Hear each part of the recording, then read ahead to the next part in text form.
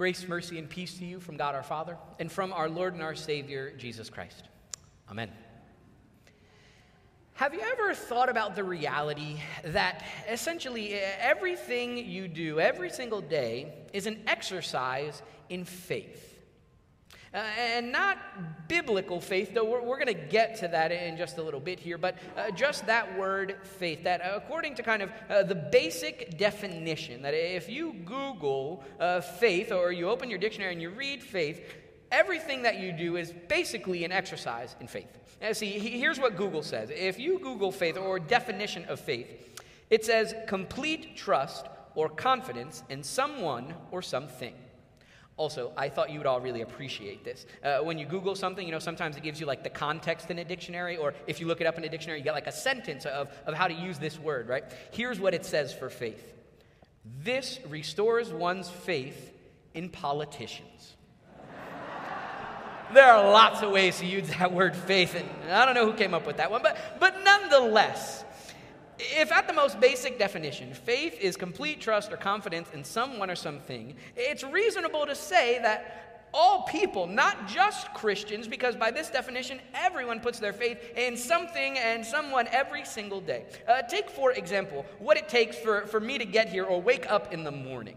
Last night, I had to have faith that when I set my alarms, they're going to go off at the right time and at the right volume, which means I also had to trust and have faith that when I plugged my phone in, it was going to charge overnight, which really means I had to have faith that my wires were going to work and nothing was going to malfunction, and ultimately, of course, then means that I had to have faith that my electricity was going to stay on all night. Now, generally speaking, all of those things happen without me actually processing that I have faith in them, right? But have you ever woken up in the morning and for some reason your phone wasn't charged? Thankfully, that hasn't happened to me on a Saturday yet. But I know that when I wake up in the morning and my phone isn't charged, I look at it and I think to myself, oh, it's going to be that kind of day. All right, maybe I'll just stay in bed and we'll wake up tomorrow and see what happens. You see, because again, if faith is complete trust or confidence in someone or something, it would seem that when I go to sleep at night, I have faith that all of these little things are going to work together and I'm going to wake up in the morning. And for a more present example, just think about you being here in worship. Without thinking about it, according to this basic understanding of faith, all of you had faith when you sat down in your pew this morning. If nothing else, you had faith that it wasn't going to fall out from under you. And of course, part of that is because you saw it. But imagine if one morning you came in and the pew fell out from underneath you. Right? First of all, I have to be honest with you. I would try not to laugh. No promises. I would try not to. Okay? But you kind of have a sense of faith because on the one hand you've seen it, and on the other hand you're just trusting that this thing is going to hold you up. And there are some of you who come into this sanctuary every single Sunday at no matter what time, and you have faith that no one's going to be in your pew. Yeah, I don't know why that is, but you kind of just assume everyone knows that's your pew, so you have faith no one's going to be in your spot. And I mean, I could go on and on, but my point is this, that the definition, this basic definition of faith, as complete trust or confidence in someone or something, is simply not good enough, at least not for us as Christians. Because one of the things that is true about faith is that faith is objective, meaning that faith has to grasp onto something. Whether it's the reliability of a pew or the reliability of a charger or electricity, right? That faith has to be actually in something. And so what that means then for us as Christians is that we have a very clear object of our faith. See, I think a good Christian definition or a Christian understanding of faith, a biblical definition you might say, is dependence or trust in the biblical God as revealed in Jesus. So very clearly, we know who and what we are depending on. Dependence or trust in the biblical God as revealed in Jesus. And in fact, this is how the writers of Hebrews says it in our lesson today. In Hebrews 11, verse 1, he writes, "Now faith is the assurance of things hoped for and the conviction of things not seen." And so right away, when we hear these words in verse 1, we're given kind of two very clear applications of our faith. The first one is assurance for things hoped for. And so what that means is when we talk about faith in God as it's revealed in Jesus, biblical faith means having faith in the promises of right now and the reality of promises that are still yet to come. That we have assurance and confidence in the promises that God makes to us, but we also are always hoping for something more. We're always looking forward to what God has in store for us in the new creation. And this is a theme not only in the lives of the people in Hebrews 11, but all throughout Scripture, that there's always something more to be hoped for, that we're always longing for what God is doing and at the same time experiencing the reality of his promises right now. Now, the second application, then, is conviction of things not seen. And I think this is kind of hard for us because another way to say it is essentially evidence in things that you can't actually see. And usually when we talk about evidence, it's because we can see the thing. Right, but none of us have ever seen God, and yet as you've heard me say before, when we go out into the world or even in this place, we see the evidence of God's work in creation. Or, of course, just take the life, death, and resurrection of Jesus. That in and of itself is evidence of God's work and of his promises and of the faith that people had in him. And even historically speaking, other religions acknowledge that Jesus was at least a prophet, and many just acknowledge that he was at least a person who existed. Right? So our faith certainly takes that beyond the next step because of what God's word tells us. But from the biblical understanding of faith, when you tell someone that you have faith, then, it's not just like random chance or occurrence. Right? Faith isn't just kind of like, well, I guess that's how it works. Faith is the conviction in the promises, in the reality of promises made, promises fulfilled, and trusting in promises that are still yet to come. Martin Luther, the theologian for which our church body is named, once said it like this: biblical faith is a living, daring confidence in God's grace, so sure and certain that a man can stake his life on it 1,000 times. So essentially, kind of what Luther is alluding to here then, is that the biblical understanding of faith, the biblical belief, the faith that we share in Christ, is something that you can be so sure of you can put your life on the line for it. And that's kind of what we see in Hebrews chapter 11. That's what people did throughout the Bible. That's because faith in God, as it's revealed through Jesus, is not just like conceptual, but it's active. Right? The writer of Hebrews also calls faith living and active, and so people had to actually live out their faith. They had to take action. Now, as I was reading Hebrews 11 over the past few weeks, I actually found it really helpful to think of that chapter as a receipt of faithfulness. See, when you get a receipt at the store, it's kind of a record keeper of the things that you purchased, of what you paid for to receive these things. And it usually has your name, maybe your credit card number, and all these other kind of bits of information. It's usually longer than it should be, but we'll get to that in another sermon. So you get this receipt, right? It shows all this information for you. And that's what Hebrews 11 does for us. It's kind of this receipt of how the people of God were faithful. You heard it in the reading, and if you read it again, it says, by faith Abraham did this, by faith Moses did that. Right? So keep that idea that this is a record, this is a receipt of the faithfulness of how they lived it out, their faith in action. Here are some of the people mentioned. Abel offers a more acceptable sacrifice to God. Noah builds an ark because God warned him about a flood. Abraham obeyed God when God called him to lead to an unfamiliar land. Abraham, as an act of faith, almost killed his son, right? Yeah, that's a thing. Isaac then blesses his sons because Abraham passes those blessings on. Jacob does the same thing and blesses the 12 tribes of Israel, right? Moses stands before Pharaoh and by faith leads the people out of Egypt. Gideon, by faith, leads people into battle and victory. Samson, a great warrior, a great hero of the faith, you might say, leads people to victory by faith. David, by faith, stands before a giant. And of course, throughout his life, carries on that faith as he ascends to the throne and is the line from which Jesus comes.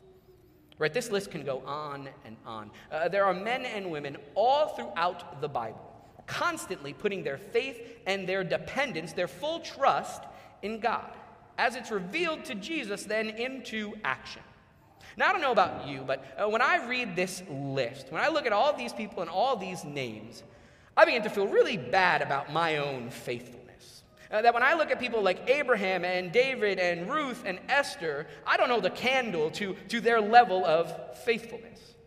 These people and so many others constantly put their lives on the line as an act of faith. Now, on the one hand, of course, I'm thankful that I've never had to put my life on the line as an act of faith. And at the same time, if I look at my record, my receipt of faithfulness, I'm pretty sure that I would not put my life on the line for my faith or as an act of faith. I actually have it on good record that I wouldn't even go to jail for my faith. Well, fake jail. Let me explain. See, I was a junior in high school, and every year we did a spring kind of whitewater rafting trip in the spring or in the summer as a big family group. And so a bunch of families from my church went, and the youth kind of had one area as a campsite, and parents had another. And at night, we would play a game called Romans and Christians. And so the Christians' objective was, first of all, to remain in secret, try to remain in hiding and not get caught. And they had to collect tokens from the adults who were on the other campsite, but they were also faithful Christians in kind of hiding in plain sight. So you had to ask if there was a Christian, and if they were, they would give you a token. The objective was to collect 5 tokens and make it back to the campsite safely. If you were a Roman, your objective was very simple. Find and arrest the Christians. Right? So you Christians, you have to avoid the Romans. Romans, you're looking for them. And Romans had flashlights, Christians didn't. So there I am running around with 2 of my friends. We remained in a group of 3. And we're, crawling, running all throughout this campground. And we end up getting 3 tokens. And, of course, we're looking for the last 2. And we have to run across this huge field, kind of similar to what we have going on in the back of the church here. We have to run across this huge field. And as we do, the light shines upon us. And the darkness was revealed. And so there we are standing in the darkness, and the Roman soldiers come over to us. And the first thing they ask is, "What are you doing out here this so late at night?" And I was like, "Oh, I'm just out for a stroll, just enjoying the night. It's a beautiful night here, right? The moon was out, the stars were shining." I said, "Well, where are you coming from?" "Oh, I'm coming from the baker's house, just down the block, the baker." And they were like, "Oh, yeah, the baker, the best bread maker in the city." I was like, "Exactly." And so then I kind of started to turn away, and they said, hold on. "Are any of you Christians, like a follower of Jesus?" And I looked at my friends, who looked back at each other. I was like, "Jesus? Who would follow that guy? What, are you crazy? Come on, no one would do that." And they kind of looked at us, and the Romans kind of talked amongst one another, and then they took us to jail, right? So we get back to the campsite, and now we're sitting in jail, and I'm like, "Oh, man, well, we're never going to get out of here." Well, eventually the game, of course, ends, and I'm wondering how this one girl got 5 tokens. I'm thinking to myself, man, how could she have escaped everyone? We're all sitting here. And what happens is, I asked her, we're sitting in the group, and we said, "How did you get back? How did you escape when the Romans found you?" And she said, "Oh, I told them I was a Christian, that I was a follower of Jesus, and they let me go." Now, sure, you could say, "Well, Pastor, it was a game. You were a kid. Come on, you weren't really thinking about it."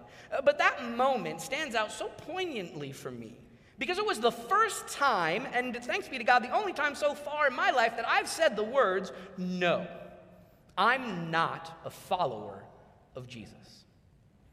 And sure, it was just a game, but if I couldn't stand up and act out my faith in a game, why would I believe that I'd do it if my life was really on the line?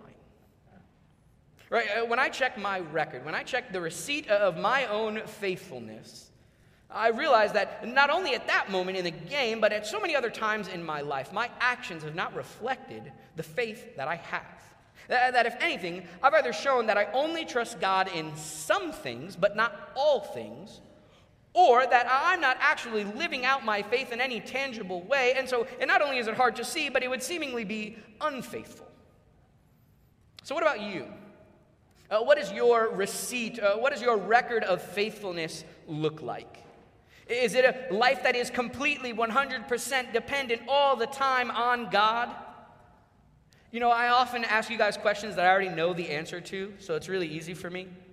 Because, no, none of us are always fully 100% dependent on God. The truth is we all struggle with our faith.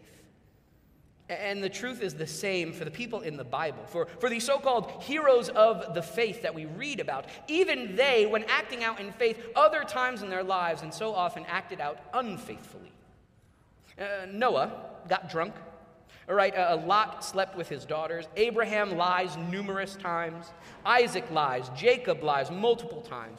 Moses kills a man. Gideon falls away from God. Samson sells God's people out for sex. David has an affair and conspires to commit murder. And the list goes on and on. That all of a sudden, these same people who by faith acted out in so many different ways, wrestled and struggled and were unfaithful in so many ways as well. So then what does that mean for me and for you? That if these so-called heroes of the faith struggled and wrestled their entire lives with their faith and often acted in unfaithful ways, how do we expect to live? Are we too just going to have to struggle each and every day? Is that what faith really is? If that's the case, if I'm never going to really believe or really trust or put all my confidence in God, then why have faith in the first place? If you ever asked yourself that question before, or you're asking yourself right now, I want you to hear again the words from Hebrews chapter 12. That after the writer of Hebrews talks all about these different people and their acts of faith, here's what he says. Therefore, since we are surrounded by so great a cloud of witnesses, let us lay aside every weight and the sin that clings so closely, and let us run with perseverance the race that is set before us, looking to Jesus, the founder and perfecter of our faith, who for the sake of the joy that was set before him endured the cross, disregarding its shame, and has taken his seat at the right hand of the throne of God. The beauty of every story that you'll find in Scripture, of every person's faithfulness, their acts of faithfulness and their acts of unfaithfulness. And all these places and all these stories, they all point back to Jesus. See, when we look back on the record of faithfulness, the receipts of faithfulness in the lives of the people in Scripture, it's not because they were so great and they were so awesome. It's because God is so great, because God is awesome, because God is so faithful through Jesus. By the power of his Spirit, the Spirit that is unseen, God works in the lives of his people by revealing the presence of Jesus, by revealing his faithfulness over and over and over again. That assurance of the things that they had hoped for was happening because God is faithful. In the many times that they struggled with their faith, they committed acts of unfaithfulness over and over again, they were still pointed back to Jesus, where God reveals that even when we are unfaithful, we confess our sin, and he is faithful and just to forgive our sins and cleanse us from all unrighteousness. See, at all times in these people's lives, and all times in your life and my life, we are pointed back to Jesus. All of Scripture points us back to what God does in Jesus. See, in Jesus, God promises to reconcile what was broken by sin. In Jesus, God promises to restore our unfaithfulness through his faithful salvation. In Jesus, God promises to redeem what has been taken by sin. And when we talk about redemption in Scripture, that word redeem means to buy back, to purchase what was once taken away. So God, in Jesus, purchases us back from sin. God redeems us through Jesus. Jesus pays for your sin and for my sin on the cross. And his payment once and for all was for all of our sin, and once was enough. So Jesus pays for us, payment for our salvation, payment for our new life, payment for each and every day where we experience the faithfulness of God. And as we've talked about this morning, usually when you pay for something, you get a receipt. You get a record to go back to look back and to see and to read over and over again about what you have been given, about what was purchased. So where is our receipt? Where are the receipts in our lives? Here at church, we have at least 3 places that you can see the receipt that God has for us. The first is in the waters of baptism, where God claims us through the water and the word.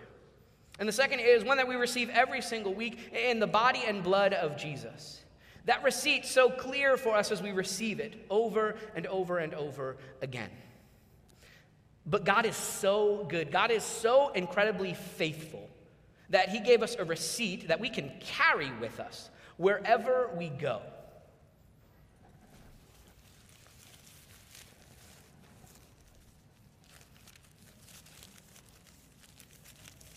I can't unroll this whole thing because we'll be here a long time. Over 400 feet here. This right here is God's word taped together as one long receipt. See, at the youth gathering a few weeks ago, back in July, the gathering Bible study leaders pulled one of these out. And the youth loved it here so much at St. Andrew that at our lock-in a few weeks ago, we created it for ourselves. So that we could see God's word, that we could hold the physical receipt, the record on which every single page God reveals his faithfulness to me and to you. That Jesus is found on every single one of these pages because he is in all things, and in him all things hold together. And so when we go to look at our receipt of faithfulness, when we go to see what our receipt says, what was bought, what was purchased, your receipt and my receipt has 3 words on it: paid in full. That's what God did for me and for you in Jesus.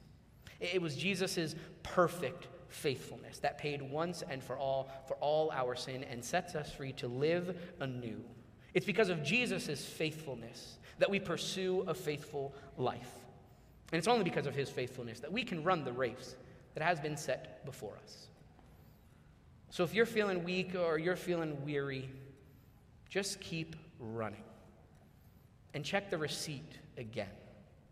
Let the word of God point you back to Jesus so that the faithfulness of Jesus may fill you with hope. That wherever you go, you are reminded of promises made, promises fulfilled, and promises that are still yet to come. In the name of the Father, and of the Son, and of the Holy Spirit.